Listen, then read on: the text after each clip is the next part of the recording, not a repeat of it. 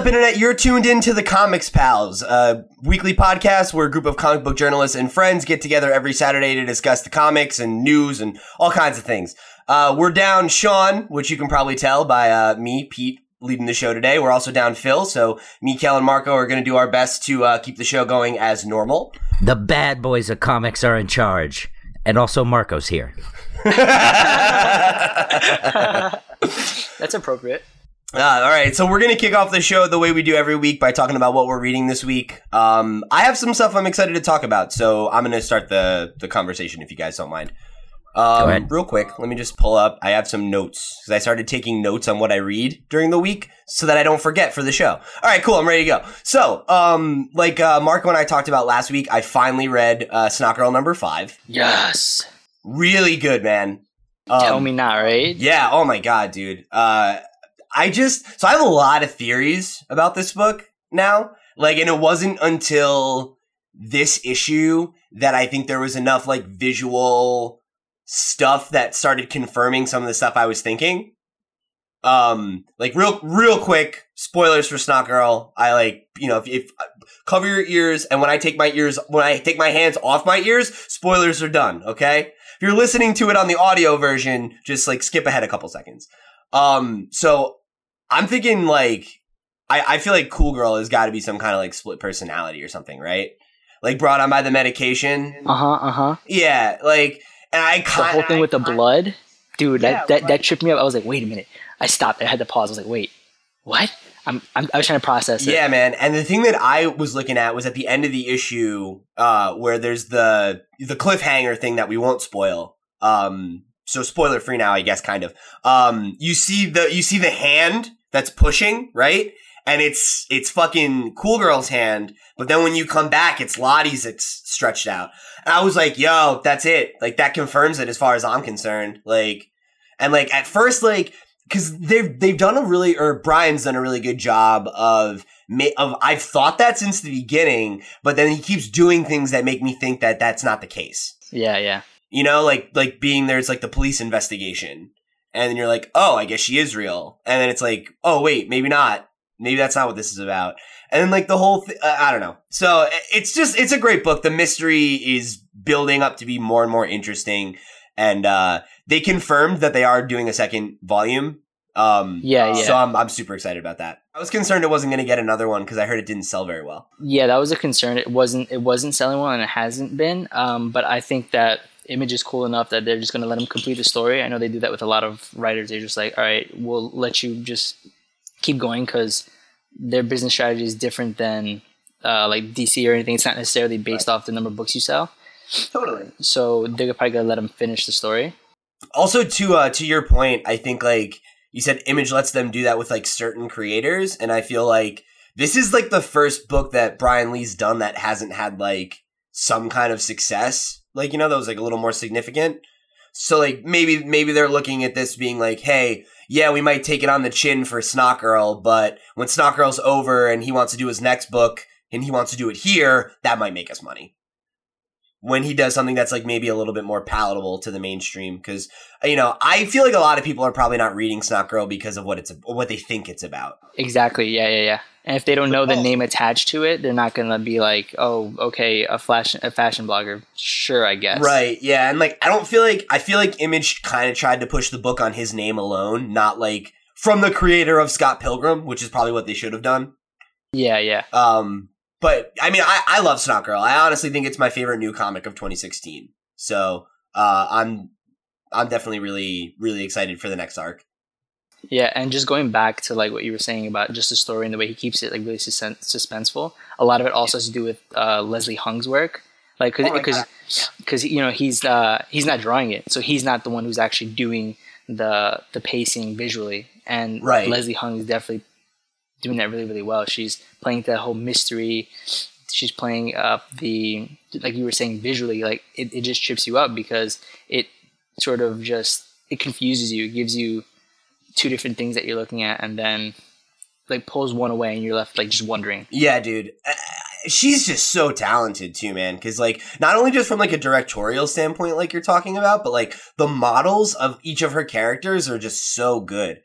Oh yeah. And it's something that like I really like about it is like there are like a lot of characters.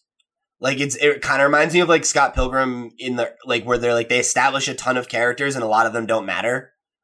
But like each of them has such a distinct visual look that like I don't always remember everyone's names, but like as soon as they show up, I'm like, oh, that's this person. Yeah. And it's like that's when they're like when they say like because the thing that trips me up is like when Lottie uses like their nicknames. I remember their nicknames, but then like I don't remember the real names of the characters. So when like Norm Girl or somebody references one of their friends, I'm like, who the fuck's that? Like, yeah. Oh right, that's her boyfriend. Okay, like or the ex-boyfriend, whatever. So yeah, just Snot Girl can't talk about it enough. Honestly, like just go read it if you haven't. Welcome back, Kale. We're done. Man, let me tell you, I was watching you guys through that whole thing, and you look like you are a couple of nerds. We are a couple of nerds. We both really love Snot Girl. All right, Marco and I are like big Image fanboys. No, yeah, I can't wait to read that book. It sounds really good. I'm a big fan. The TPB's got to be like soon. I mean, like soon. Yeah. I mean, like Volume 2's a couple months out. So is Volume 1 out? No, I mean like Volume like the second. Like issue 7 starts up again pretty soon. Oh, okay. Yeah. So I would imagine volume 1's probably on its way. So anyway, the other thing that I read this week was Cage, which was a miniseries done by Genndy Tartakovsky. Excuse me. Ooh, is this the part of the show where Pete mispronounces someone's name? I guess so. Because I now I'm gonna show my cards here. I'm pretty sure it's Genndy Tartakovsky. You're totally right. It is Genndy. I think his birth name is what I said, and he changed it to Genndy when he moved to the States. I was like just reading about him the other day because I was like, God, I love that guy. He's so fucking talented. But anyway, so if you don't recognize his name, you probably know him as the creator of Dexter's Laboratory, Samurai Jack, Hotel Transylvania. That was the first movie he ever did, which actually made me want to go watch it because I've never seen it. And I was like, oh, he made it? I'm going to go watch that shit. He was a director on the Powerpuff Girls. He's a really, really prolific animator whose career, really dominated in the 90s. But yeah, if you were watching Cartoon Network in the 90s, you know that name. Yeah, he was involved in most of the big cartoons, even the ones because he was like boys with like Craig McCracken and the creative talent that was kind of leading Cartoon Network at the time. So he was either like a director or contributing member on like pretty much every one of their shows. So he did this miniseries for Marvel called Cage. It's all about Luke Cage, obviously, and it's set in the like 70s in like the OG like Power Man age of him, and it's like very very like on the nose that even like the beginning of the book, like where it lists the creative talent, it gives like a special acknowledgement to the creators who worked on the characters in the early days, like Stan Lee and So it's pretty interesting. It's like very very on purpose, a old school throwback kind of book. Like one of my favorite things about it is it has like visual shit from the 70s. Like it has like fake letters to the editor and like they're like or like notes from the editor that used to happen in Marvel, where it would be like, oh, this happened in X-Men, or Amazing X-Men, whatever, or Uncanny X-Men, excuse me. And like the letters from the editor are like credited to the editor from the 70s at that time and stuff. So it's cool little touches like that. There's like the kind of like narration that you don't see in comics anymore, where it's like, oh, like Luke takes a punch to the face and like he really feels it, and like that kind of. Oh, that's cool. Yeah, I like that stuff. It's great. It's very very old school kind of throwback. The art is fucking amazing. I think Genndy's art is awesome. Like it's that very harsh like. Straight lines and kind of square, like very like intense faces and like really really cool. Oh Lord, one of you guys do me a favor while I'm talking about it. Can you look up who did the colors for it and the inks? I forgot to make a note of that. It's called Cage. So the colors though are fucking amazing. And once we have the name, I'll give the credit. But the artist broke kind of one of the cardinal rules of coloring of like picking a a simple palette and sticking with it, you know? Because like since it has that kind of 70s vibe, there's a use of like a ton of fucking color and like some like psychedelic scenes and stuff like that give like that very 70s like pop art kind of aesthetic. So there's just like on one page you'll go from like, you know, a lot of blues to a lot of pinks to a lot of reds, and it just does a really good job of like kind of selling the emotion. And it reminds me a lot of Samurai Jack when you would have those moments of like intense action or something and it would go all red and have that like, you know, just really intense kind of frantic look to it. And yeah, so I mean, having that in a comic is fucking awesome. It's great to be able to like pause and breathe in those images and everything. So he did the art. Yeah, he did the inks are by Stephen DeStefano. Yes, okay. Stephen DeStefano and Scott Willis. And Scott Willis is the colorist, and he's the one I really want to give attention to. Because the inking is a good job, you know, shout outs to Stephen for his work. But the colors those colors. They're fucking amazing. Like, they really... Like, I think this could have worked as a black and white book, but... Like, the colors bring it to, like, a really next level for me. Like, I shared a couple of the images with you guys because I was just so fucking blown away by it. So, yeah, definitely huge shout-outs to the color work on this one. I feel like colorists don't get enough, like, credit, ever. Like, they never get the attention that the penciler gets. And sometimes they're just as important. Yeah, like, I love crediting the, like, colors. Like, my favorite is Jordi Belair. She's, like, absolutely phenomenal. Matt Hollingsworth is really, really great colors too. I love his work. And Matt Wilson from The Wicked and the Divine. Yeah. Oh yeah, he does great work. So real quick, just to wrap up my talks about Cage, so we can move on here. I liked it a lot. I had a few issues with it. I thought the writing was a little chunky at times, but it is genuinely funny. There's a lot of like a lot of the one-liners that he writes for Luke Cage are really fucking like punny, like classic goofy superhero one-liners, but they come off very like suave and cool. So that's cool.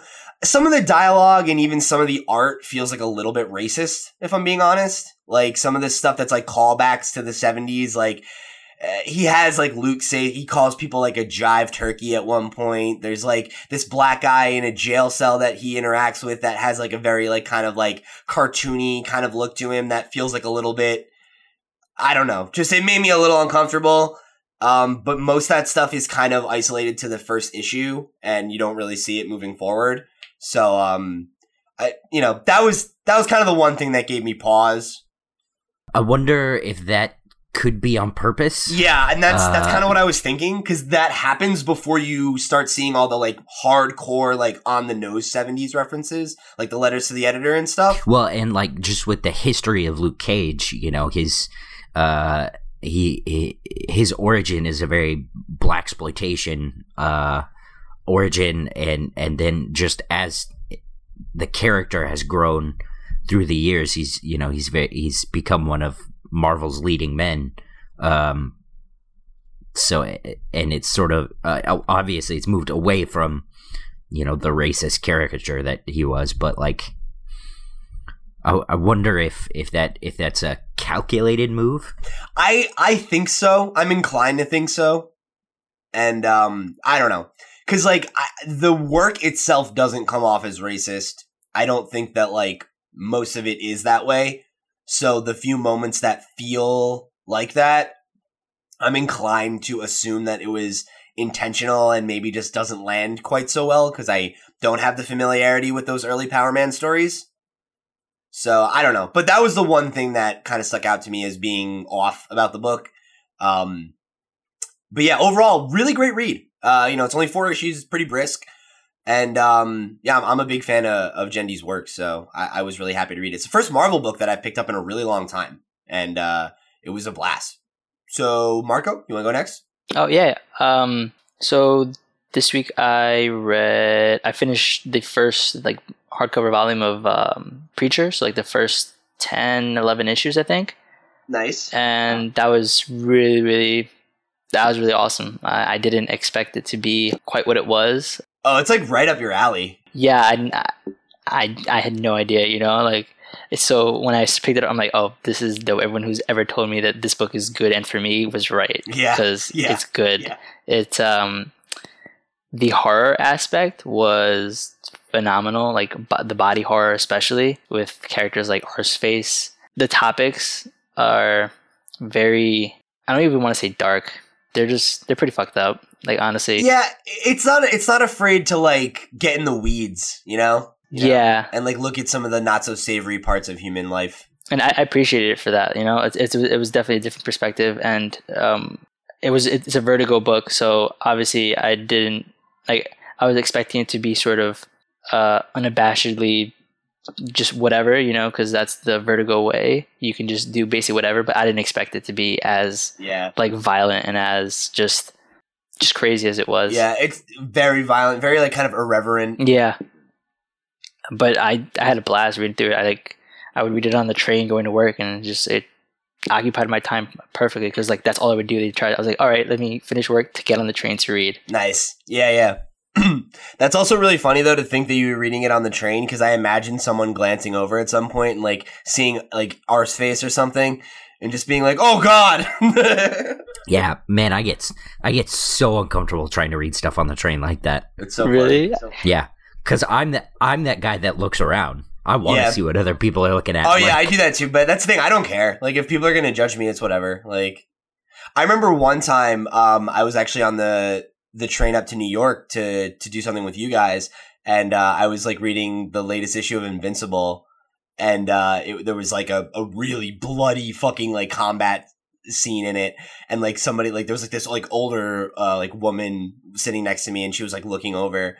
And, like I like noticed and started like watching her watch me, and I was just like her face was just like, oh my God, like, and it didn't look like it was like this like necessarily like judgment or anything, but just like oh my like Lord, like. I like showing that stuff off, like when I'm on the train and I'm reading something, like especially when it's like bloody or like even a sex scene in comics, like since it's visual, people are gonna see it. So like I sort of like aim it, I'll put it down just a little bit more. So like if someone happens to glance over, they're like, "Oh God," That happened to me with Saga once when I was rereading it for a podcast, and it was like I was flipping through it, and it was like this scene with the robots having sex.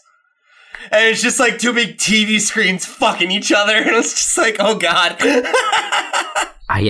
The one time for me that stands out like that, I was playing Dead Space. Oh, okay. At my grandma's house, and I went, "Hey, grandma, it's kind of violent. I don't know if she looks at, I swear to God, she looks at me dead in the eye, and she goes, "I can take it." That's great. Grandma Pal is awesome. All right, Marco. So we got a little off the rails there. Sorry, you're still talking about Preacher. Was there anything else that you read? Yeah, I also started Fun Home by Alison Bechdel. Oh, sure. And yeah, I'm digging it. It's different because I don't normally read like autobiographical stuff, or like I usually leave that stuff to like books and stuff where I don't really need a visual representation. But it's very personal. It's really, really personal story, and I'm sort of half like I'm reading it and sort of feeling and connecting with the character with Allison basically as she goes through these phases in her life. My only I don't even want to say problem. I guess like the one thing is that she goes back and forth in time. And sometimes it's sort of jarring because I'll lose like something will happen after something else that's shown. And so when they show it again, it's like right before the moment happens or something. And it just becomes kind of confusing to sort of keep following the narrative. But I really like the story. I think it's interesting. And the way she tells it is just really unique. Do you think that jumping like that hinders it or hurts it for you? I think for me, in some moments, it sort of hindered it because I was confused as to what was happening. Like I thought something had happened after like some character had passed away, and then it turns out it was going back to a time where this character hadn't passed away, so I was still in that mindset. But then like after like 2 or 3 pages realized that, oh wait a minute, no, it didn't happen. They were referring to him while he was still alive, and then like I'd go back and like read it in a different context. Yeah, just keeping the timeline straight is a problem. Yeah, it's not even like a big problem. It just like sometimes it'll confuse me just because the time shifts. It just makes a little bit extra work. Yeah, to some extent. Yeah, I encounter that in books every once in a while where it's just like you guys kind of get lost in what's happening and you got to like take a couple steps back. But like having time skips, I'm sure definitely makes that. Mm-hmm. That's cool though. It's like the whole like autobiographical comic thing. Like I'm with you. I've never really read any of them, but there are a lot of them, and like a lot of them are really really popular. Like they're I've never heard of the one you're talking about, but apparently it's pretty well known. And like Blankets is another one. Yeah, Blankets. There's Stitches is another one. Yeah, and then there's the one. Is it Mouse? Mouse. Yeah, that's it. March is also really good.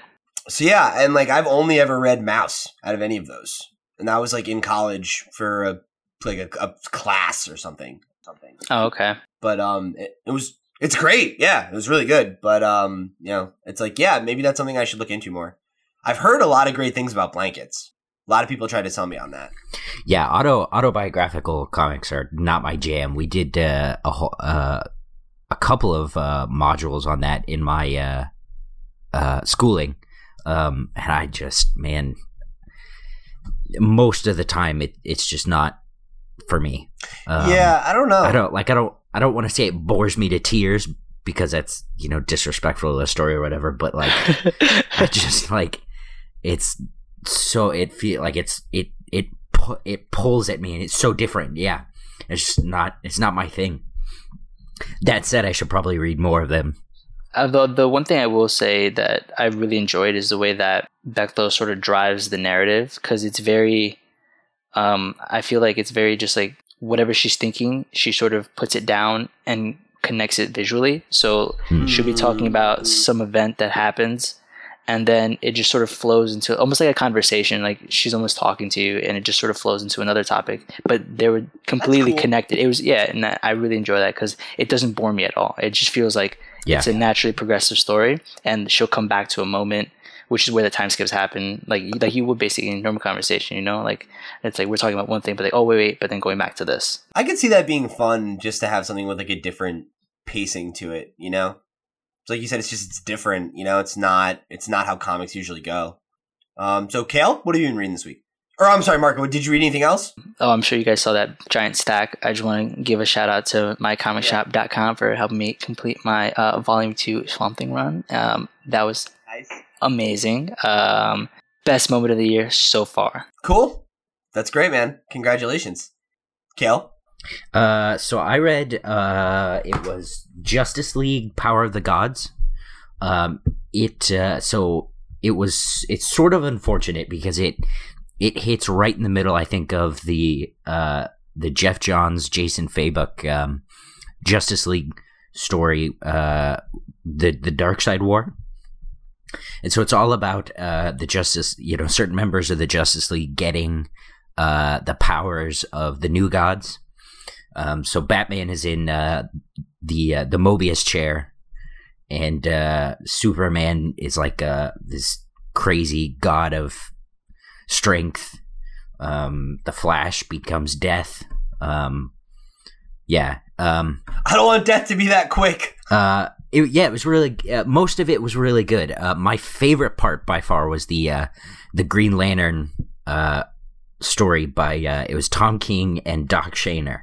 Nice. The art was top notch, and then just the pathos, the emotional just wrangling from Tom King of Hal Jordan it's something that I think Green Lantern needs, because especially since Green Lantern Rebirth from Johns, so long ago now. The rings are based on emotion, so a lot of times if you're not doing it right, you're missing the real emotional part of wielding a ring, and you're not seeing inside the lanterns' heads. And Tom King really just nails it in this one. A lot of the story revolves around Hal sort of going back in his head and sort of dealing with his father's death, which is, it's another one of those comic tropes that kind of, they do over and over again, especially in DC. But this one does it really well because it ends up that Hal is actually talking to himself as an adult because he got these god powers. And one of the things that really stands out to me is that, like, God gives us, it's like, the concept is like God gives us free will and he already knows what's going to happen. But the point is that God stands back to watch. Like, he could intervene and he could do all these things, but that's like, we have free will. So he watches. It was really interesting, and I know I'm not doing it justice, but Power of the Gods, the Justice League is just so good. Cool. I mean, that sounds like some pretty, like, interesting, heady stuff, and that's always yeah. I know. And I think if you do Green Lantern right, I think that's a really great place to go. Rebirth and, like, the Sinestro Corps War stuff is really good if you hit those emotions just right. I think those are sometimes when superheroes are at their most interesting. Like when they're used to represent ideals like that, and like friend of the show, Chris Massari, often makes the comparison that, like, the superheroes that have endured are very much like the American, like, pantheon of Greek and Roman gods, and, like, they, like, at their peak they're used in the same way to tell those same kind of, like, moral and human emotional stories, and having these larger than life characters representing those larger than life ideals, or sometimes very human ideals. I think it's great. It leads to conversations like this one. Yeah, it's good contrast. Yeah, absolutely. Between like the superhero and the human, Right. Mm-hmm, mm-hmm. Because ultimately it's like, even though all superheroes are basically, like godlike figures in some way, at their core they are human beings, and that's what makes them special. Yeah. Yeah, that's all I got to this week. Good. All right, cool. So we're gonna move on to our oh wait, no, I usually have someone set me up for this segment. This is weird. It's time for the random question of the week. All right, guys. So I have a question for you guys this week. So based on my experience with Cage and the fact that we've talked about it several weeks in a row, in some capacity, I want to ask you guys, if you could have any non-comics writer write a comic, who would it be? And do you have an idea of what you'd want them to write? Would you want them to write their own thing, or, like, work on an established property? Huh. Pete's asking the big questions. Yeah, we can take a minute here. I know that's a big one, but... Okay, I have one. All right, Marco, why don't you start then? So, I think I've mentioned it before, but comics for me are very, like, the type of literature I take to sort of explore fantasy and mainly fiction, although, with Fun Home, I'm exploring nonfiction as well. But when I read books, I usually explore nonfiction and mostly science-related things. So a writer, he's one of my favorites, is Michio Kaku. He's a theoretical physicist he actually teaches at City College. I'd love to see him take on a sort of futurist sort of comic looking at how we will sort of deal with certain issues, like, for example, aliens, how we sort of reach a max on the like, even something as simple as, like, the number of capacitors we can put on a computer. Like, we're slowly reaching that where Moore's law will slowly no longer apply, just because of the way we're dealing with technology, and his just ideals off that, because I really enjoy those books. And just kind of like that idea of, like, what is the next step for human technology and what does that mean for our evolution and stuff like that? Yeah, and taking it from a physicist standpoint, because obviously you can take it from, like, a philosopher, you could take it from an artist, but someone who's also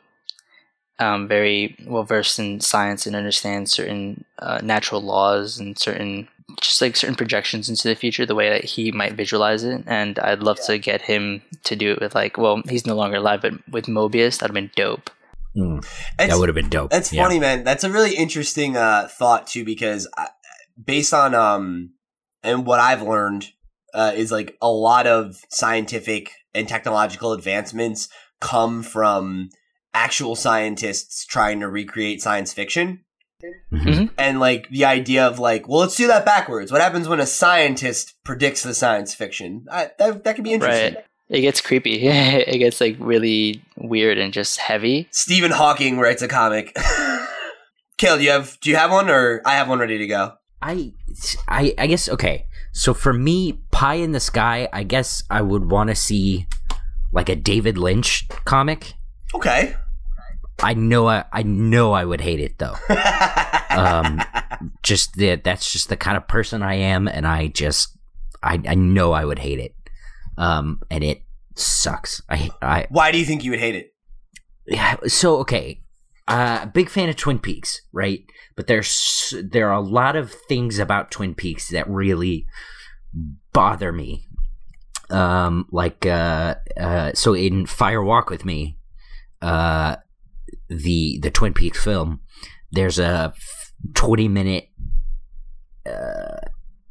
section of the movie where that's just Laura Palmer like screaming in a bar. Okay. And I just like, and we had this conversation last week because I watched 2001 A Space Odyssey not that long ago, and they had that big Technicolor the scene that everyone like if you've seen it, it's the scene with the guy in the it's ship. Awesome. Yeah, like it doesn't. I don't get it. Like you don't have to. That's the thing, right, man. that's the point. No, that's not the thing. That's not the point. Fucking tell me something. I'm here. I'm literally here for you to tell me something. I'm watching your movie. I'm sitting here opening myself up for you to tell me literally anything. But like you said, man, like there is a story. Like the whole Hal story is a story, and like that moment, sure. But like that moment to me anyway is like it's a lot like when you go to like it's like a lot like when you look at a painting. You know, it's like yeah, like you could know the story behind a painting, but like you can also like look at a piece of art and be like, what am I taking away from this? And I think that's what that moment is trying to give for you. And like I understand you not liking it for sure, but like you even said, it's a visual spectacle. It's very much like I'm gonna do a bunch of like I'm gonna like impress something upon you, and what that is gonna be dependent on what your interpretation of what you're seeing is. And not just that, but that section was also very much like an art piece section because it was pushing the limits to what they could do back in 69, basically, like was it 69? Right. Yeah, with 69, right. Back with special effects, you know. So it was very much his just being able to be like, all right, we can throw this stuff in because we can do it, and it's because it's new technology and a new kind of way to sort of produce this art. Yeah. But again, I totally understand where you're coming from. Like, it's super weird and esoteric. Like, yeah. I feel like like having seen what I've seen of Lynch, I feel like that would probably be something similar, and I probably wouldn't like it. So, but you'd want to see a comic from him. I would absolutely read it, but I probably wouldn't like it. All right, well, I respect that. My other one is I would love. Brad Meltzer's already been to comics. He wrote a few issues of Green Arrow and also Identity Crisis. I would love to see him come back to comics. He also wrote some Justice League. I would love to see him come back to comics. Cool.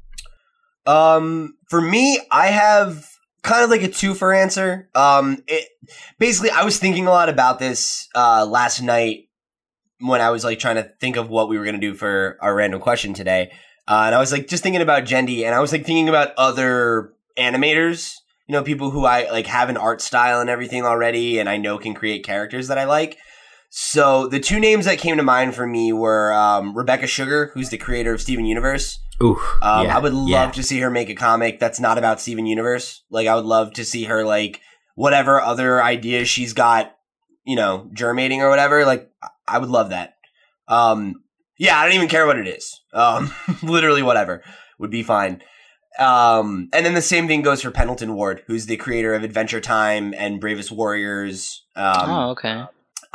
He's just another one where, like, what I think is so special about Adventure Time and to a like much lesser extent Bravest Warriors is that like Adventure Time catches a lot of what's special about like running a D&D campaign in a weird way, and like playing a video game and just like those kinds of things through the eyes of a little boy, you know, and like having that like sense of adventure and gravity and all that stuff, and just like the pressures of growing up, like being the core theme of that work, and have it expressed in such a weird way that at first seems so strange and makes no sense, but then as it develops becomes like perfectly tonally resonant for what they're trying to achieve. I would love to see him do something like that in comics, you know, just like something where he can establish a major theme like that and then iterate on it or execute on it in a way that's super fucking weird and doesn't make sense, but comes together in a way that just really hits you, you know, where you live. Yeah, I would absolutely add to that J.G. Quintel from Regular Show. Oh, yeah. And also, I like, as I think about that, I would love to see what he would come up with. But also, I would love to see something from Alex Hirsch, the creator of Gravity Falls. Oh, right. Yeah, that's another good one, too. I would love to see something a little more mature. That was what the next thing I was going to say is I'd like to see them all take on something that's a little more adult, you know? Yeah. Not even necessarily adult, you know, in quotes or whatever, but like a little more mature than shows on Cartoon Network and Disney. Right. Just something that a kid wouldn't necessarily get versus something that's like not appropriate for a kid. Yeah, like that's more what I'm looking for. So I think that would be really cool. It'd be fun to see those people kind of get to stretch their legs in the medium of comics. You know who I'd like to see, actually, come to think of it? Sorry to cut you off. No, it's fine. Go ahead. Aaron Hansen. Oh my God, yeah, I was gonna say, yeah, that would be great. I think. Who's that? I don't know who that is. Game Grumps. He's Egoraptor. He's an animator. Egoraptor. Yeah. Oh, okay. Yeah, he's one half of the Game Grumps, and then if you were at all on Newgrounds back in the day, like when that was a thing, he used to do a ton of Flash videos on the internet, like the Awesome series. He did Sequelitis on YouTube, which is like a review show that he did for a while. He's an OG internet boy. Got a lot of love for him, and he's a great animator. So yeah, I think he would be fun too. I'd love to see what he would work on, you know? Right. So yeah, those are definitely my picks. To borrow from Kale's thing of someone I would like to see come back to comics who's not really a comics writer is, and this is probably an unpopular opinion, but Kevin Smith, because I like Kevin Smith. Like, I like his movies, and some of them are not great, but his original works, you know, his like View Askew-niverse, as it was, those movies hold a special place in my heart from my developing years, and being from New Jersey, I think probably has something to do with it too. But he's not great at writing comics, but he's had a couple runs that I enjoyed quite a bit. He's not like, his stuff isn't spectacular, but I would say it's fun. Like, I do enjoy reading his stuff. And I think you can pretty much say the same thing about his movies, honestly. Some of them are spectacular, most of them are just really fun. But I think like the times where he's done things that are good, I feel like if he stuck with comics a little bit more and like really tried to like hone his craft, like he could be really good, you know? And I don't think he is really good, but I think he has the potential to be a really good comic writer. Probably a lot better than he is a director. And I like him. But you know, I don't know, like, he did this miniseries, for Spider-Man called The Evil That Men Do. It's a story with him and Black Cat. And I love that story. It's like, it's a really, really great Black Cat story. And, filled in some things about her backstory and everything as well. His Daredevil stuff is really good. His Green Arrow stuff is sort of hit or miss. But I mean, for the most part, it is hit. Like, it's pretty good. Yeah, like I liked his Daredevil run quite a bit. I think he actually brought Green Arrow back to life in the early 2000s. I think you're right.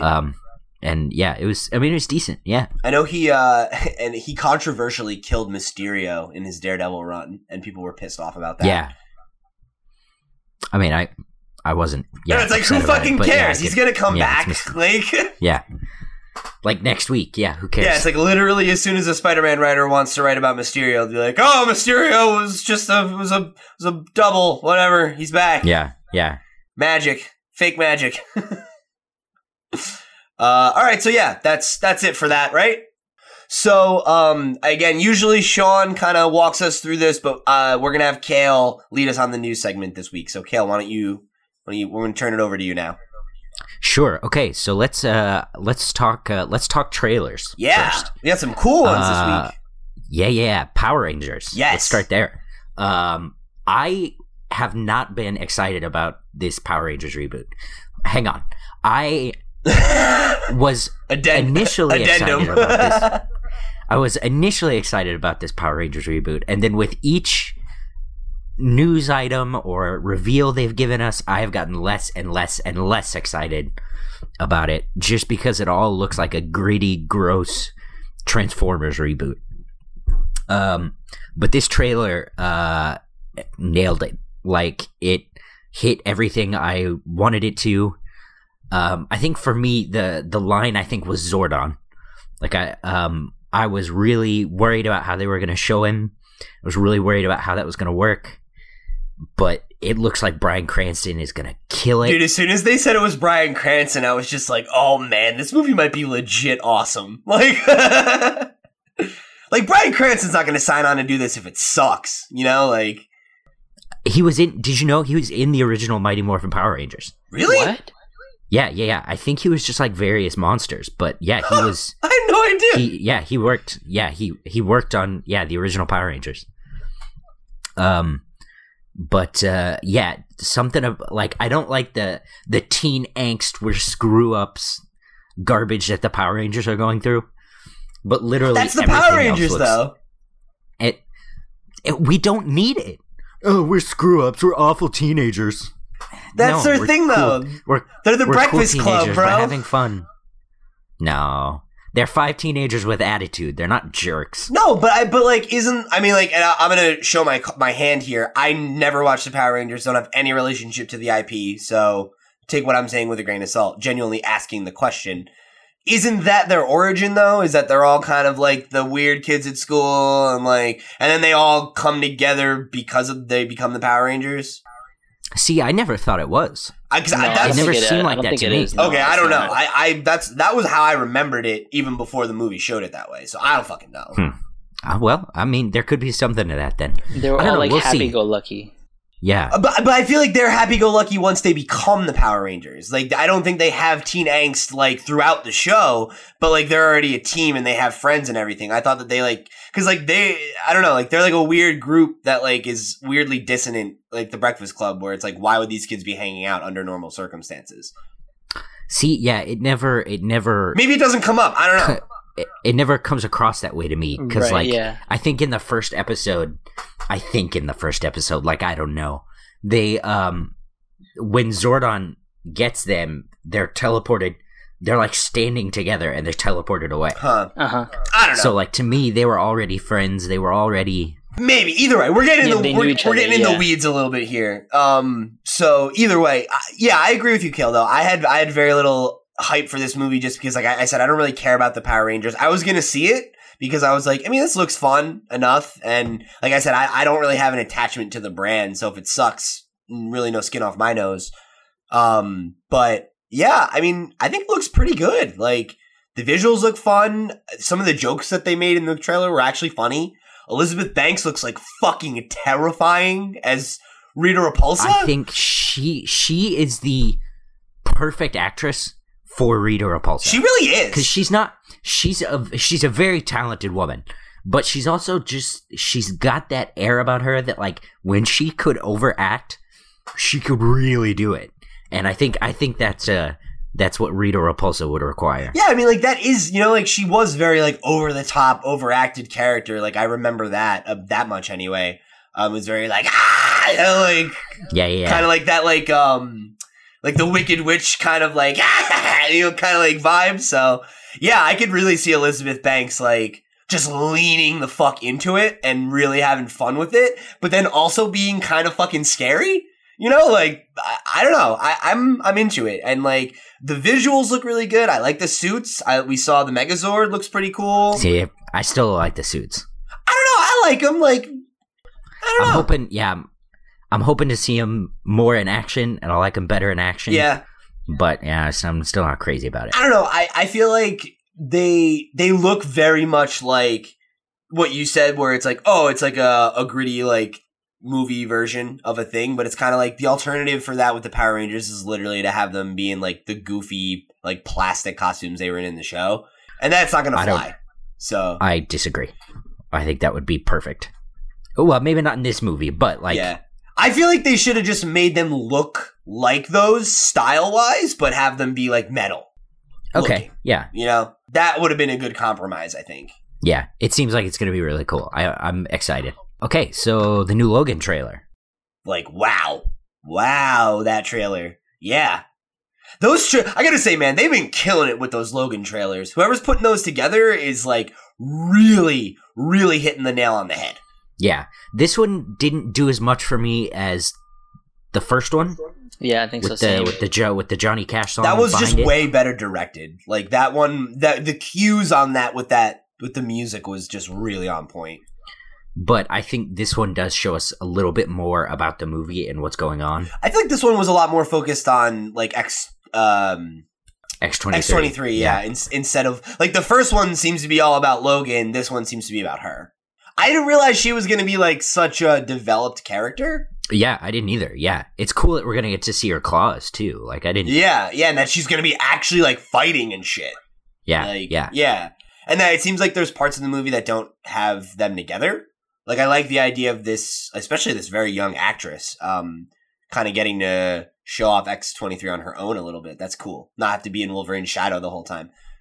One thing I'm a little iffy about, and I think it was Kate Leth brought this up on Twitter, that the little girl is like so far the only woman we've seen in the movie. That's kind of a bummer. Yeah, that's true. I think so anyway, yeah. Yeah, they should have had like probably some kind of like female supervillain kind of figure leading the gang or something like that. I mean, yeah, we don't know. Hopefully there's something with someone there. But so far that's kind of a bummer. But I mean, it looks really cool. Marco, any thoughts? No, I agreed. It didn't do much for me as much as the last one, but I think that was just because, like Pete said, like the music and the direction was a little just better composed, I guess. And yeah, I'm excited to see how X23 is sort of, now that we know she's a bigger character, I'm excited to see how she's integrated. Yeah, looks good, man. Looks good. Okay, so the next piece I'm conflicted about. It's been reported now that Dwayne Johnson, aka The Rock, I apologize. I didn't call him by his full name, Dwayne The Rock Johnson. Dwayne The Rock, the Tooth Fairy Johnson. Dwayne The Rock Johnson has been signed on to be the DC villain Black Adam for a long time now. Yeah, that's been rumored for like fucking years. Well, I think it's been official for just as long. Yeah, for a while at least, yeah. Yeah. This week it was announced that Black Adam would be getting his own movie. On top of his role in Shazam. On top of being the villain in a Shazam feature. I'm very conflicted about this because, one, obviously, Dwayne The Rock Johnson is one of the best people ever. And he absolutely deserves everything he gets his hands on. Yeah, just want to make it clear that's the official stance of the Comics Pals, is that Dwayne The Rock Johnson is the shit. And if you don't like him, you can fucking... Well, you don't have to get out, but, like, be nicer. Dwayne The Rock Johnson's great. Like, you're entitled to your opinion, but fuck. I mean, your opinion's wrong, but it's fine. For me, Black Adam, he just doesn't seem like the kind of character that deserves his own film. He's, in this article from the Hollywood Reporter, which we'll have in the show notes, they describe Black Adam as more of an anti-hero. I wouldn't. Yeah, I don't know about that. Which, if you're going for an origin story for like the Wizard and the Shazam property, I guess it does make sense. You can absolutely show Dwayne The Rock Johnson as Black Adam in like the Mummy scenario where you're in ancient Egypt when he got the powers and how he became Black Adam or whatever. That's fine if you want that, but I can't necessarily say that I do. That said, I will absolutely go see it. Yeah, I mean, like, I'm with you 100%, except for the fact that The Rock is the lead. And it's like, I will go see it because of that, and it's like, that's why I'll go see it. Yeah, absolutely. And it's like, I'm kind of with you. Like, I don't really feel like Black Adam needs his own movie, but, like, if they're gonna make a super villain movie and they have The Rock, like, who's one of the, like, highest earning actors and, like, best leading men in Hollywood right now, it's like, you'd kind of be an idiot not to take advantage of him and give him his own movie. So it's like, if they're gonna nail a super villain focused movie, this might be the one, because it's like, I feel like you're right that like Black Adam, maybe there's not a lot there, but sometimes that's a good thing, because then they can kind of make their own shit up and iterate on the character and kind of let The Rock bring, a new flavor to him. Obviously not a lot to go on here, but... So we'll see, because we still don't have Shazam or Captain Marvel. I think it's really interesting that they have not only gotten the villain cast before they cast Captain Marvel, but they're also going to give him his own movie, and we still don't even know who Billy Batson is. Yeah. And hopefully they figure that out soon. Like, they need to jump on those Stranger Things kids. Oh yeah. Quick. Oh man, I was just about to say that. That would be so good, man. They get the kid that plays Dwayne with the missing teeth to play Billy, and then get That'd be good. And then we get like John Cena or somebody to play Shazam or Captain Marvel. That would be fucking rad. Actually, I would go see that. This piece now.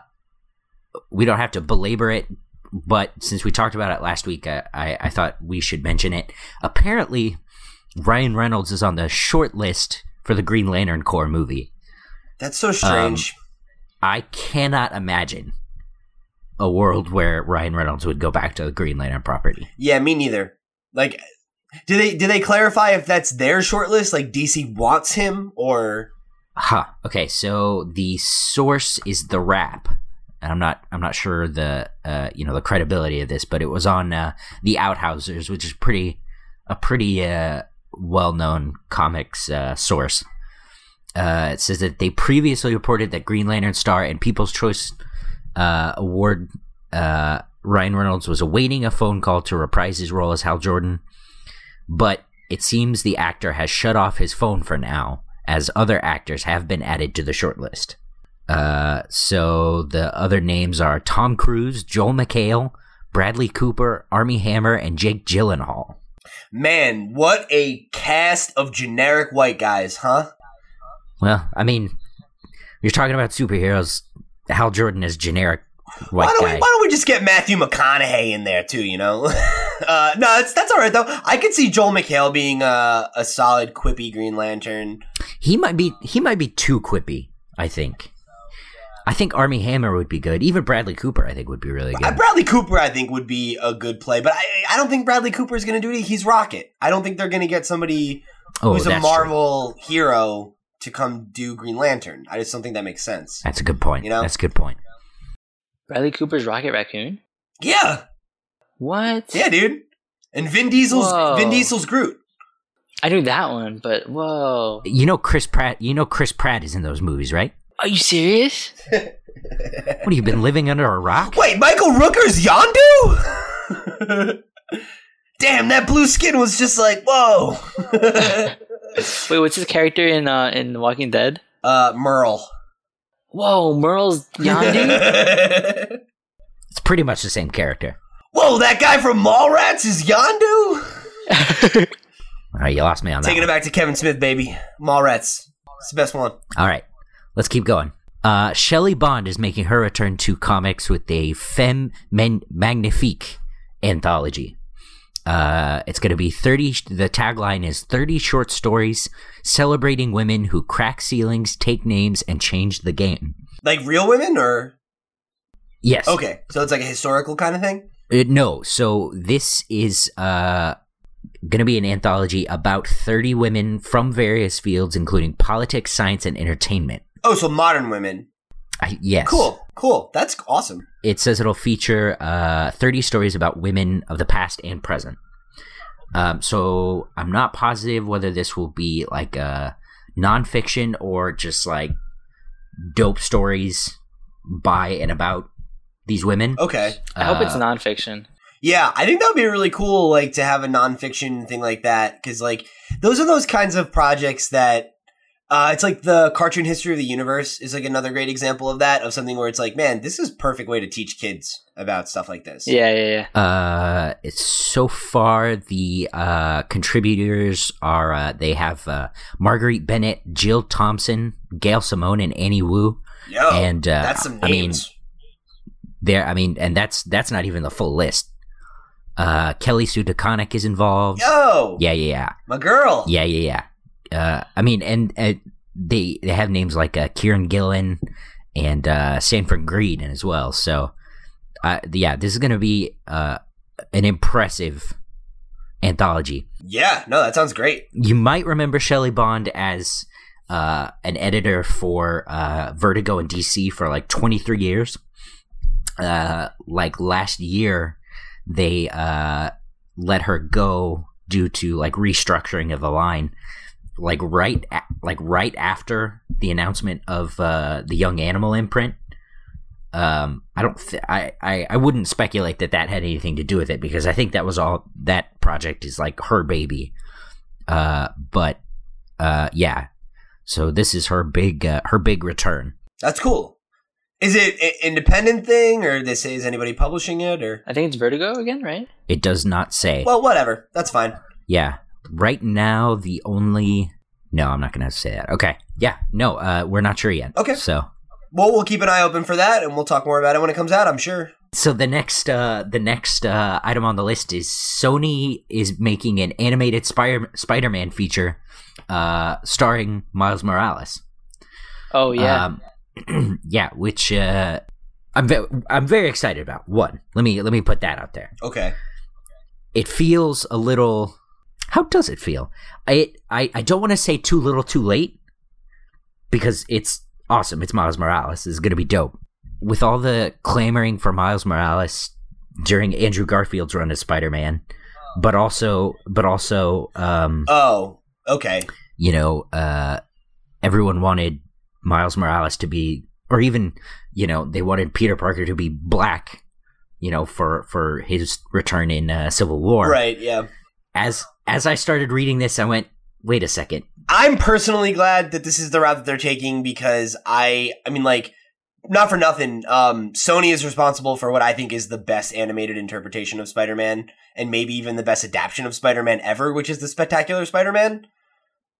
So if they have any of that same talent, or just get a similar talent pool, there's every reason to believe that this is going to be good. And I don't want Miles Morales on the big screen. Like, I like Miles Morales just fine. I'm a diehard Ultimate Spider-Man fan, but he lost my interest because he's not Peter Parker. He's a fine character. There's nothing wrong with him. I don't have any problem with the idea of Peter Parker being black, if that's had been the way that they wanted to go. But, like, Miles Morales is not Peter Parker. Miles Morales is not Spider-Man. He's not my Spider-Man anyway. And, like, Peter's an important character, and I don't think he should be shelved because people like Miles. So I like the idea of allowing them to be separate. And, like, Miles can have this feature in an animated movie. And, like, yeah, maybe someday we do get a Miles Morales Spider-Man on the big screen. I'm sure that'll happen eventually if they if superhero movies keep going forever, like they, you know, have been. But, you know, I would have been really upset if they had given us Miles Morales on the big screen instead of Peter Parker. Or if they'd given us a Peter Parker that seemed more like Miles Morales. So I like this idea of throwing Miles Morales fans a bone, but not having it get in the way of Peter Parker being the main Spider-Man on the big screen. personally. Yeah, I'll support it 100%. It looks like it's going to come out. It's scheduled for Christmas weekend, 2018. Okay. Is it? So we've got some time. Is it getting a theatrical release or? Yeah. Really? Yeah. Wow, that's fucking cool. All right, I'm into that. I'm real into that personally. Okay. Select DC monthly books are receiving a price increase. This is such an interesting story. Previously it was announced during Rebirth that DC would not be raising their prices. In fact, they would be lowering their prices in some cases. What was it? Well, I think the slogan was holding the line at $2.99, right? $2.99, yeah.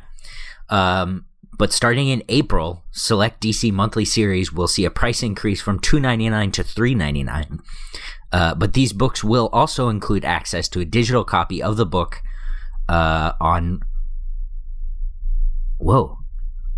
digital copy of the book on readdcentertainment.com via digital code. There you go.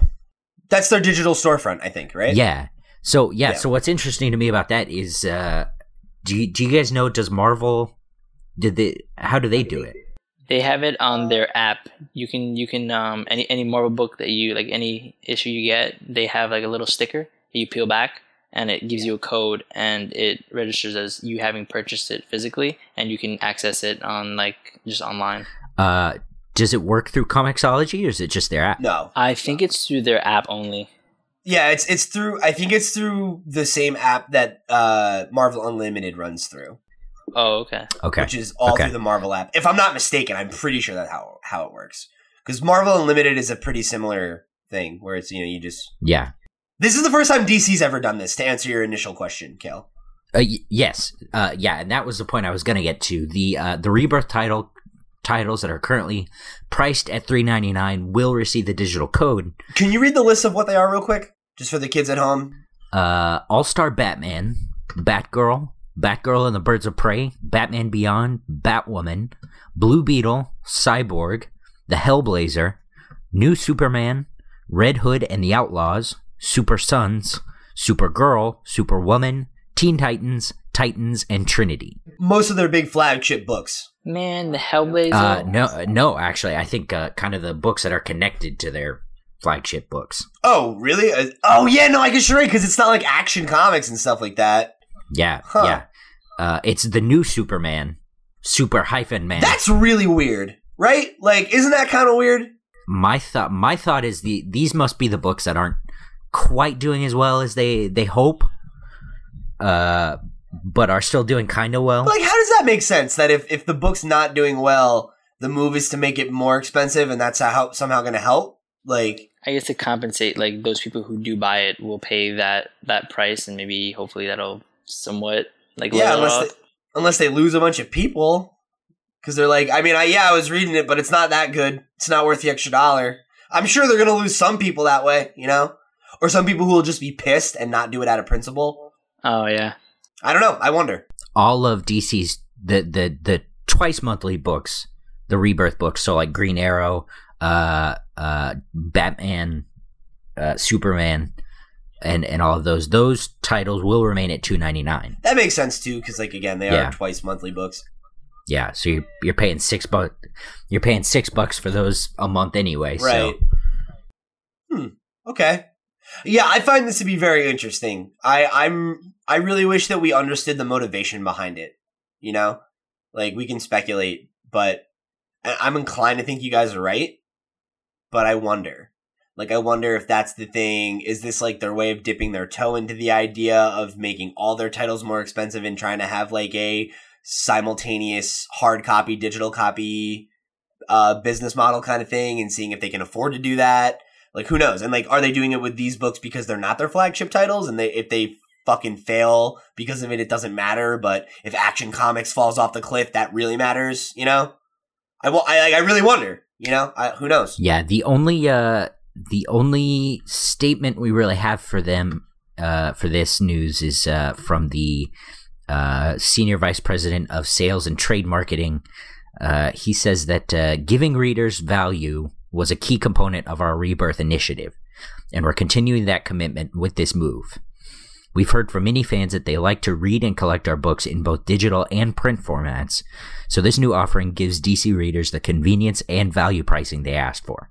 It seems like a real victim-blaming move to me. Yeah. Yeah. I personally, like, I am one of those people, so I do see the value in this move. That being said, I don't think that it should be $1 increase in price, just because, like, my big problem with digital comics is they are not worth anything. Like, and I really, that, and like, that's a judgment call that I think is a little bit different than some other forms of media.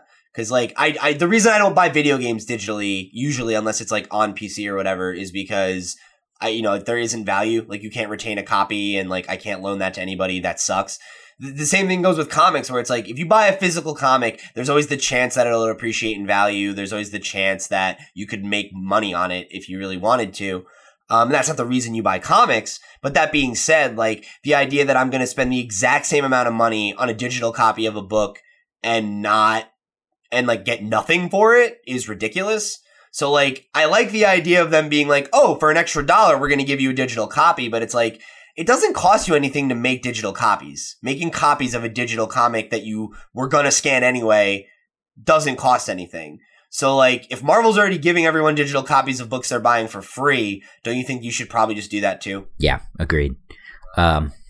We might have to put together that all numbers episode that Marco's been talking about forever. All right. Speaking of price and comics and value, the Image 25th anniversary Humble Bundle is out. It is, and it's fucking incredible. It's $430 worth of comics, and man, I love Humble Bundles. So yeah, real quick, if you guys don't know about Humble Bundle, humblebundle.com is a organization, nonprofit that teams up with different publishers and developers, creators of art. It originally started as just video games, and basically they get a different group of some kind of work every month, and across different mediums, and will offer you a huge amount of content at an insane price. Like for this, the Humble Image Bundle, you're looking at over like 30, 40, 50 comics, and with more to come. Yeah, right. And then the absolute ceiling that you're expected to pay to get everything is $25. So, and you can pay whatever you want. So there are tiers. If you pay a certain amount of money, you get everything in one tier. Another amount of money, you get everything in the next tier. And then you can break down how you spend that money however you'd like. So if you want to give 25 of that dollars directly to Humble Bundle as an organization, you can do that. If you want to give the money directly to Image as a publisher, you can do that. If you want to give it directly to one of the charities that Humble Bundle is supporting, or the charity of your choosing, you can do that as well. Or you can break it up in any amalgamation that you want. So like $5 here, $5 there. So Humble Bundle is like, yeah, fucking amazing. Yeah. So, and, as of right now, they've made, over $109,000 on this bundle. There's 11 days left to go. So, and it's incredible, man. Like, I mean, there's a ton of like number ones for like newer books, but then you also get like entire volumes of a couple things too. You get like the first volume of, Limbo, first volume of Rat Queens, first volume of Bitch Planet, Spawn, all kinds of stuff, man. Yeah, East Meets West, Saga, Sex Criminals, Spread, like books that East Meets West, or East of West rather, Outcast, Wicked and the Divine, just like tons of books that we've talked about on this show, and books that we love quite a bit. So if you haven't read any of these books, if there's just some that are missing in your collection, go drop that $25. Mm-hmm. It's absolutely worth it. It's enough to keep you reading for probably a good chunk of 2017, I would guess. Yeah.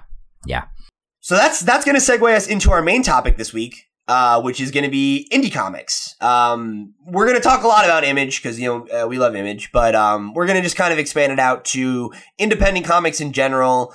This is something that we've talked about a lot on the show, but something we've kicked around about wanting to have like a bigger presence. The three of us are kind of like the indie guys at the Comics Pals.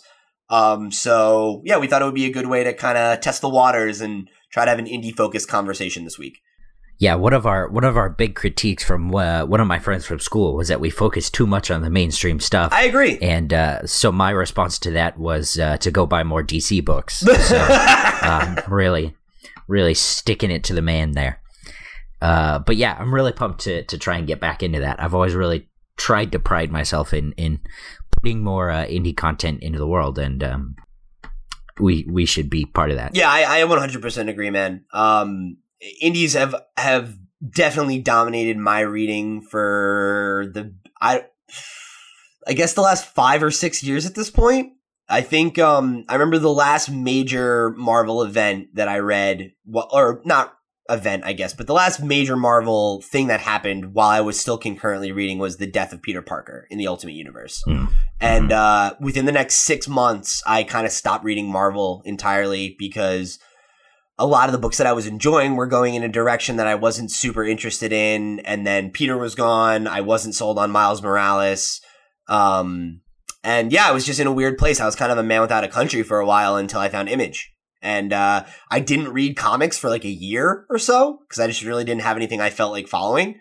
And I was like reading a lot of like old stuff and like old trades and just picking up random things and whatever. But I wasn't following stuff anymore. And it wasn't until the first season of The Walking Dead came out and I checked that out that I was like, hey, Image, like, sounds like they've got some cool stuff. And I started reading The Walking Dead, found Invincible. I found a lot of Robert Kirkman stuff in the beginning, Tech Jacket, shit like that. But yeah, and that was kind of like my first entrance to indie comics. Like before that, the only non-superhero books I had really read were from Vertigo. You know, it was like Y the Last Man. So, like, what was your kind of like first big exposure to it? We'll start there, I guess. Marco, go ahead. Kind of the same way, Pete. Actually, no, that's not true. Because for me, I've said it before. Like, I came into comics late. I've only been reading for like maybe 6 years. Because of the movies, right? Yeah, doing part of the movies, to some extent the shows, but mostly like the main Batman movie. I was like, oh, okay, like the Christopher Nolan one, the Dark Knight, and I got into Batman. Man, this is cool stuff. Maybe I said it before, but from there it was just like my transition into Swamp Thing and realizing that comics aren't all just heroes and capes. They can say something more than just that and speak on things within our realm, not in the superhero realm or like the comics realm. They can, like Phil always says, comics are real life. Yes. Yeah. And from there, a lot of it was just like, I want to read more stuff like this. Like, I don't much care for, I'm not going to say that I much care for, but superheroes aren't necessarily my thing. Like, I get it. They're fun. They kick ass and they beat people up. And that's how I've seen it at their core. They can have good stories, but at the end of the day, they always triumph and beat the bad guy. And if I wanted to read a story, I was going to read something where there's a little more ambiguity, where there's a little more going on than just a simple good and bad. For me, it was too black and white. Yeah. And so I'm thinking my first foray was also Vertigo, with Y the Last Man. That was the first comic that I read that wasn't like superhero. And from there, I'm like, oh, okay, cool. Brian K. Vaughan's a really cool writer. And at that time, I think it was 2012, he had just launched Saga. I'm like, hey, this is the same guy that I read. And from this Image book. It's coming from Image. It's not DC, it's not superheroes. Let me pick it up. And they were having a digital sale. They gave the first issue free. So I got it. And the rest was just like, yeah, man, like Image was the place to be if you're not going to be writing about superheroes necessarily. I think like a big thing for me with Image, and it's something that I think has like kind of maintained to this day, is I feel like comic books are very, very bipartisan. Like you generally like you're a Marvel or you're a DC. Like even if you like both of them, like you're like, oh, I'm a Marvel guy and Marvel's better and like that this is why and whatever. And I was always like that. And as soon as I like lost my like faith in Marvel, I kind of was like what is my identity as a comic book reader? Like I don't have anything to latch onto. And it was like when I found Image and I was like, man, I like really like Image. Like every book I've read or all the books I'm checking out by Image, I'm really into. They're telling different stories. They are giving me more than just capes and tights. And then they also gave me Invincible, which is my favorite superhero comic ever. So it's just kind of like, I feel like having that, it's indie, it's all not connected, and it all has its own sense of identity, but it still has like a community to it. And like, I have someone curating books for me again. You know, like Image is like, check out this new #1. And I'm like, okay, you know what? I fucking will. And I feel like that was a really big thing for me, because not having that, it made it really hard to find new things to read. And as soon as I was like, I'm an Image guy now, I'm an Image guy, that became my new foothold in comics. You know, is like, I really love Image books. And I love Image as a company. I love their ethos. You know, I think they make comics the way comics should be made. You know, they're not super concerned with the bottom line when they're launching new properties. You know, they're willing to take risks. They're willing to like bank on things that they know are going to make money to allow themselves to do things that are like risky. And like you said, the having a #1 was the big thing for me also, because I had a starting point. Like I had a place where I could start. Whereas if I wanted to read Spider-Man or Batman or the X-Men or something, it was like I had to swim through all this like information and all these story arcs and all these books, and it was just like, where do I begin and where do I end, kind of thing. In that sense, having a #1 was just a place to start, and just a good way to be like, all right, if I can dig it from this point moving forward, then cool. I think having the books in a straight line is really helpful for that too. You know, there isn't like, oh, story continued in Civil War #1. It's like, no, you just read the next one and you're good. And also like their business model just in general was also, for me, it was just like, it was very creator oriented. It wasn't for the business necessarily. Right. You pay us this flat fee, and then everything after that is for you and based solely on the merit of your art. I'm like, right, dude, that's crazy. And I think a big thing for me too is like, I talked about this, I think last week or whatever, we were talking about Ultimate Spider-Man. And I remember when I read Ultimate Spider-Man the first time, similar thing with Y the Last Man, but I had read Ultimate Spider-Man first. I realized that I want one creative team on a book forever. You know, like, I don't like when, like, I'm reading Amazing Spider-Man or whatever, and then the creative team changes hands, and then, like, the whole tone of the book shifts, and a bunch of plot threads get left behind, and all that shit. Like, I remember, like, the first Image book I read, like I said, was Walking Dead, and then Invincible, shortly thereafter. And what I loved about it was, like, these were books that were 10 years old. I was able to pick up at #1 and just read through it in a straight line and be like, especially in Invincible, like, things that Kirkman sets up in the first 25 issues come up like 50, 60 issues later. And it's like, that's like 3 or 4 years of publication history later. And it's like, hey, you remember that thing? Well, it's back. Fuck. And it's like, oh, whoa. Like, and I loved that, because that's why I liked Ultimate Spider-Man, was that it was consistent. It was a consistent vision, and like, it grew. You know, it grew as a book. The characters grew in that world, and it wasn't just leaving things behind. It was, you know, Bagley and Bendis's, or, you know, take any of the other books we're talking about. It was this team's fucking vision. And like, even though both The Walking Dead and Invincible had their artists change right after the first arc, from then it's been the same fucking guys building this out and growing something. And like, that's what I like about comics. That's what I like about sequential, or you know, what's the word? Not monthly, but like storytelling that's on a schedule, like in installments, episodic, whatever. It's like a word like that. You get what I'm saying. That is what makes comics great in my mind. And I feel like Image, like, that is the Image model, is like, there's these 3 people, they're going to work on the book, and that's it. And we're not going to pull people off or whatever. They don't have a stable of Image artists to pull from. It's whoever's here, is the talent. And I like that. And that's how we connected, Pete. It was, man. Yeah. And like, immediately. Yeah, dude. And like, we connected right away, because it was like, oh, like, what kind of stuff you read? And you're like, oh, I'm a big Image guy. And I was like, we just became best friends.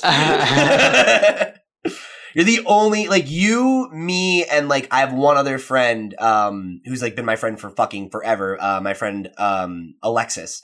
I call her Lexi, who's a huge Image fan, and people who are like, no, like, I love Image. Like, I wear Image shirts, man. Like, Image is the shit.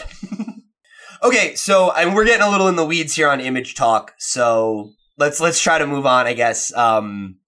when we inevitably have our spin-off show that's just the three of us talking about indie books, you'll hear me and Marco suck Image's dick on a weekly basis. So we can save that, you know. We'll work up to it. But anyway, so to take it back to like indie books, we talked about a couple other books that are like you know, like I feel like Vertigo gets often brought up in the indie conversation, even though like they're really not. Well, so the definition of indie is technically, you know, stuff that's not published by the big two, right, meaning Marvel and DC. So Vertigo does technically count, even though it's an imprint, though. Yeah, but they are telling stories for the most part that aren't connected. It's like, so I'm gonna borrow a comparison from the world of music. I feel like the term independent, like indie comics, has become the same. It's become the same. It doesn't mean anything that it is in the music industry and the video game industry, where it's like indie used to mean that you were independent and you put something out. And now, like what you're talking about, that's not, I mean, even at Image, you're not independently putting something out, but we still call Image books indie books. They're not. They have a publishing arm behind them. So like, where do you guys draw that line? Is indie more of a stylistic thing for you? Or is it like is it a budget thing? Is it a creator vision thing? Like, what does indie book mean? I think for me, yeah, it's more of a creator vision thing. I think if it's, for me, yeah, it would have to be something that's not affiliated with like the big two. So you give Vertigo that pass? Yeah. I would give Icon, Marvel's imprint. Oh, right, yeah. I don't Remember know when if Icon used to do things? Like barely, yeah. That said, you know, girlfriend, pal, friend of the show, Jess works for Titan. I don't know if I would necessarily consider them indie. See, I think for me, I feel like the line for indie is it based on an existing property, or is the work paid for hire? And if it's neither of those things, then it's indie. Yeah. Okay. Yeah. So like, yeah, Vertigo might have published Y the Last Man, but you know, BKV had creative control. It was one team. He had very little editorial oversight. You know, like a really famous example that proves that Vertigo has it at the very least an indie mentality is when he was writing Y the Last Man, his editor asked him, like, encouraged him, was like, "Hey, do you have another 50 issues in this? Like, or do you have another 50 issues in you of this, or you know, whatever?" And Brian K. Vaughan was like, "No, like I'm done. Like I'm ramping up to the end here. This is kind of it." And they were like, "Okay," you know, like if it was another circumstance, and you could see them like putting a little pressure or whatever like that. And I feel like that to me is a big thing. Like I would agree that like you know, Titan is an indie because like they make Assassin's Creed books and shit. You know, it's yeah, and like Doctor Who. Yeah, it's like you're doing licensed stuff. That's not really indie. Yeah. Or like Dark Horse. Like Dark Horse is not really indie. I would disagree because there are books there that fall into that whole it's creator controlled. Like one that I would say is Harrow County. I always talk about. Oh like that's like totally creator controlled. It's just them, and they still, I believe, have the rights to it. Yeah, Zodiac, Star Force, and I think Power Up came out from them too. But yeah, man. So I don't know, dude. I feel like it's a hard line to draw because to make another comparison, it very much reminds me of like in the video game world, where for a long time, like indie games were this like big up and coming thing that were making waves in the industry, and it was guys in garages and stuff making games again. And then now you have like big fucking publishers like Microsoft and stuff like that, or Sony or whoever, contracting these small indie teams to make games that are exclusive for them. And like, that's not independent anymore. You're getting support from the big dogs. And like, I feel like that's kind of the same thing with Dark Horse and like maybe even with Image, you know, it's like, are they really indie? It's like, they're not webcomics. They're sure as shit not like, you know, they're not like your books, Kale. Like those are indie books, you know, it's like, you don't have Image putting your fucking books out and put them in comic book stores and stuff. But listen, Image, if you want to... If you wanna hit us up at thecomicspals@gmail.com. That's THECOMICS. The Comics Pals. I don't really know if I have a point there. It's just food for thought, I guess. I don't know. Let's I'm gonna go ahead and take the conversation and just kind of highlight some of the more independent stuff I know about. Obviously there's Panels Publishing.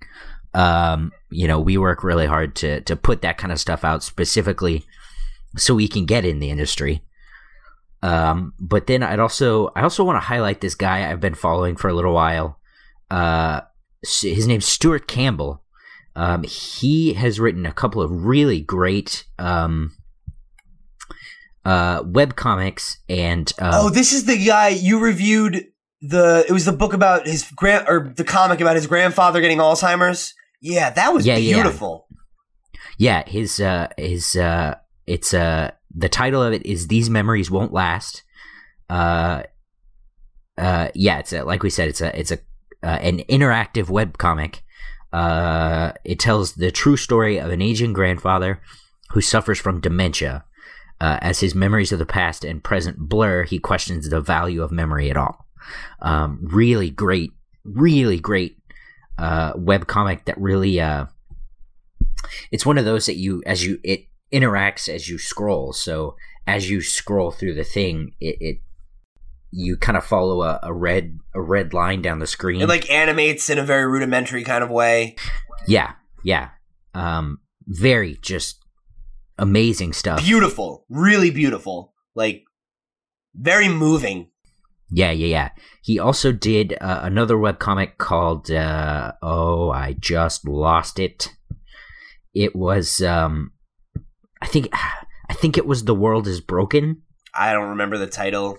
It's a sort of a story about global warming, and sort of it's this boy and his the ocean is broken. I'm sorry, here it is. The ocean is broken. It's the story about this boy and his brother who sort of are making their way through like the post-apocalyptic world in like Iceland, I believe.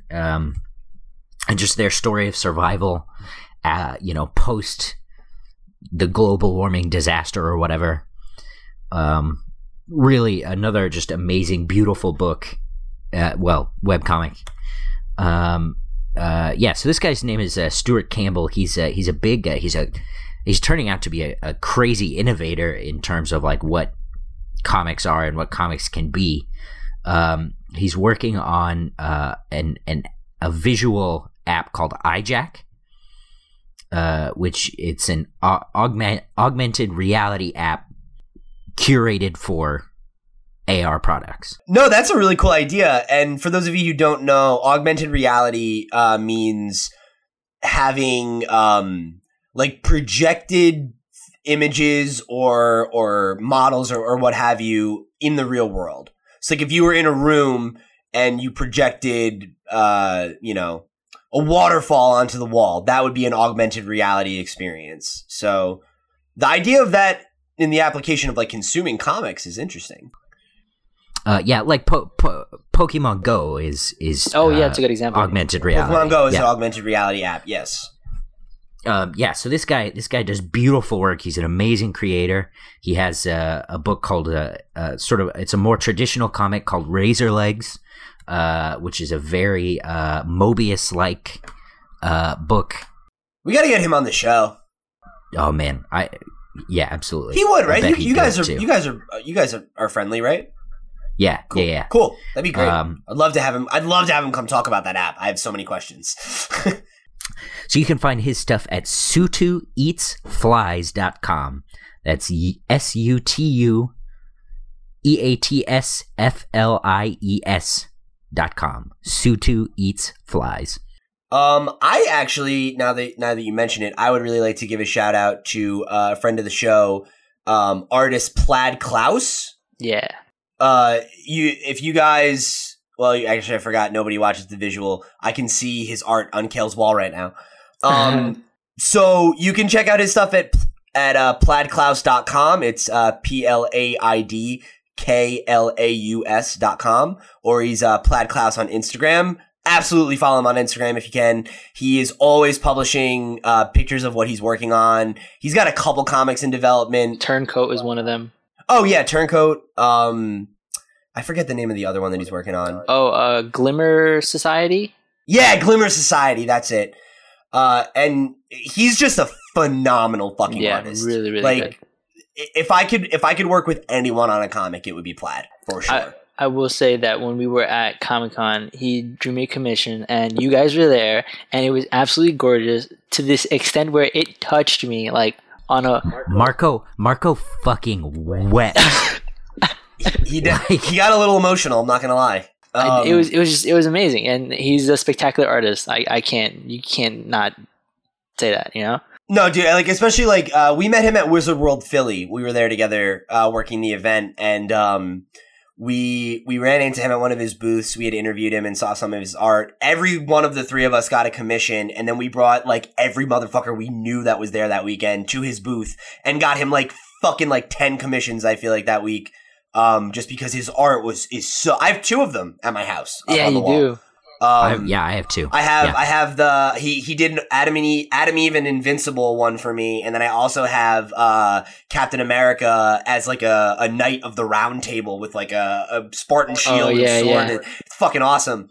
Yeah, man, he's just a phenomenal fucking artist, and I'm really excited to see some of his books like really start finally coming to fruition, because like I've been watching him work on them for so long. I can't wait to see them come out. But yeah, check him out for sure. We're gonna have him on the show one day, absolutely. Yeah, he's the immediate person that... Oh, I'm sorry, another friend of the show I want to give a shout out to is Jamie Mee, who you guys, if you guys are on Twitter, you might know every Sunday, he's the curator of the hashtag Comic Book Hour discussion. So if you guys aren't familiar, go on Twitter, follow at Comic Book Hour. It's a weekly Twitter discussion every Sunday where they talk about comics, very focused on indie comics. And he is also a comic creator, and his first comic call outs here, because he also has a web comic that I don't remember the name of. So while you're doing that, I'll also give a shout out to Nori Miller, who is a classmate of mine from the from my time in Scotland.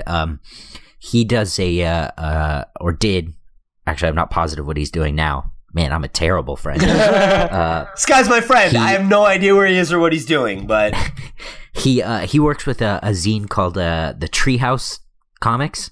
It's basically an anthology of like small town like Scottish creators. They do a lot of really, really good work, and they do. It's been a few years since I've been in Scotland now, but while I was there, they did a big release party for each issue they did. It was really, really great stuff. Highly recommend you check that out. As well as friend of the show and designer of the show, Letty Wilson. Hell yeah. Who is, she's working on a webcomic called Owl People. It's on a Tumblr. And she also has a Patreon, which we will put a link to in the show description. To give my shout outs to Jamie, I like, for whatever reason, he like redid his website and it's like way harder to find information on. So I'm gonna have to hit him up about that.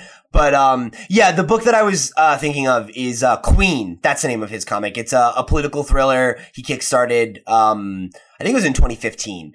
And then, he's also got a weekly web comic where I just like, I really can't find the name of it though. And it's killing me. I think it's called, I don't remember. Fuck. I'm sorry. I'm sorry, Jamie. I'm trying to give you plugs here. What a weird name for a webcomic. Dude, it's just ridiculous. Like, he took the name of all of his shit off of his Twitter too. Like, how am I supposed to find your comics, man? Anyway, Jamie's really talented. His comic is very funny. Just go to his .com and do the work, track it down. It's good. He's very, very talented, a very, very nice guy. So check out his stuff.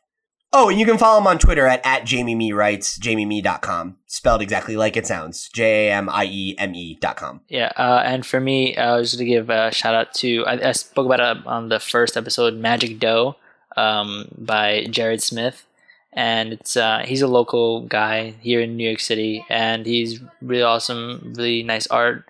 and a playful story. And so just shout out to him. So we are getting a little long in the tooth on this episode, as much as I'd like to keep talking about indie comics. We're just about to hit, I think, the 2-hour mark, so...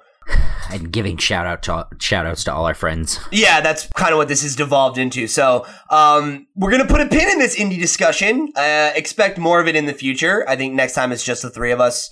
We'll definitely end up doing it again. And like I said, we've played around with the idea of us doing a sub pals podcast. So if you guys have any interest in that, let us know in the comments below or hit us up on Twitter, or you can send us an email at thecomicspals.com. That's TheComicspals@gmail.com. And yeah, like us on Facebook, follow us on Twitter, all that stuff. And that's going to wrap it up for this episode of the Comics Pals. We're going to move over to our plugs. I'll start them as I always do. If you guys want some more of me, you can follow me on Twitter or Instagram at loud_Pete, where I'm regularly talking about pop culture and art. So if you want to come, have a conversation with me or tell me my opinions are trash, please feel free. If you guys want some more content from me, you can go check out, I'm now writing for CBR.com, that's comicbookresources.com. And I'm doing lists there every week. I just put out one this week about 15 times that an American president showed up in a Marvel comic. It was a ton of fun to research and write about, so a couple really cool entries there to check out. And then I also have a YouTube channel called Slack and Slash that's all about video games, where we do Let's Plays. We have a podcast every Monday where we talk about the news and general topic of the show, kind of like this show. And we do some scripted stuff as well, but that's a little inconsistent right now. So if that's of any interest to you, you can visit us at slackandslash.com or at youtube.com/slack and slash, excuse me. Cool. So I am going to go ahead and plug my comics company, Panels Publishing. We're a small comics publishing company that really works to get novice creators into the industry. This week I want to plug my friend Nathan's comic with his friend Isaac.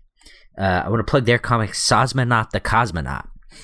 It's very that's a fucking amazing name. Oh, wait till you read the comic. It's very apt for this week. I thought it would be a really appropriate plug. So it's about a Russian cosmonaut who gets stuck in space after the fall of the Soviet Union. Okay, that's really fun. So he decides to go spread communism throughout the galaxy. Oh God, that sounds like that's a really awesome. fun read. That sounds like a really yeah. fun read. Yeah, so you should definitely go buy it. Nathan and Isaac are both super talented. I think it's I'm pretty sure it's my favorite book that we put out. They're both just great. You can find it at selfie.com/panels publishing. That's our web store. It's not on Comixology yet, but they are working on the second issue. So when that comes out, we will have both of those on Comixology when the time comes. And we'll be sure to update you then. Oh, for sure. If you want to know more about Panels Publishing, you can find us on Facebook under Panels Comics. You find us on Twitter at Panels Comics with an X. And if you, and we have a website, it's panelspublishing.com. You want to follow me? You can find me on Twitter and Instagram at TotoIntow. That's TOTOINTOW. And for me, you can follow me on Instagram and on Twitter at What Was Marco. Twitter just has an underscore at the very end. I will be coming out with some more stuff hopefully in the future. I'll let you guys know when that's out. Dope. Phil is at Cyborg Holiday. That's Cyborg. Spell like Billie Holiday. Is it Billy or Doc? Oh, Doc. That's it. I'm an asshole. Yeah, with two L's. Yeah. And Cyborg like the robot. Holiday HOLLIDAY. There you go. And Sean's still a scrub and not on Twitter. That wraps it up for this episode of the Comics Pals. We'll see you guys next time. Bye. Bye. Phil's a butt.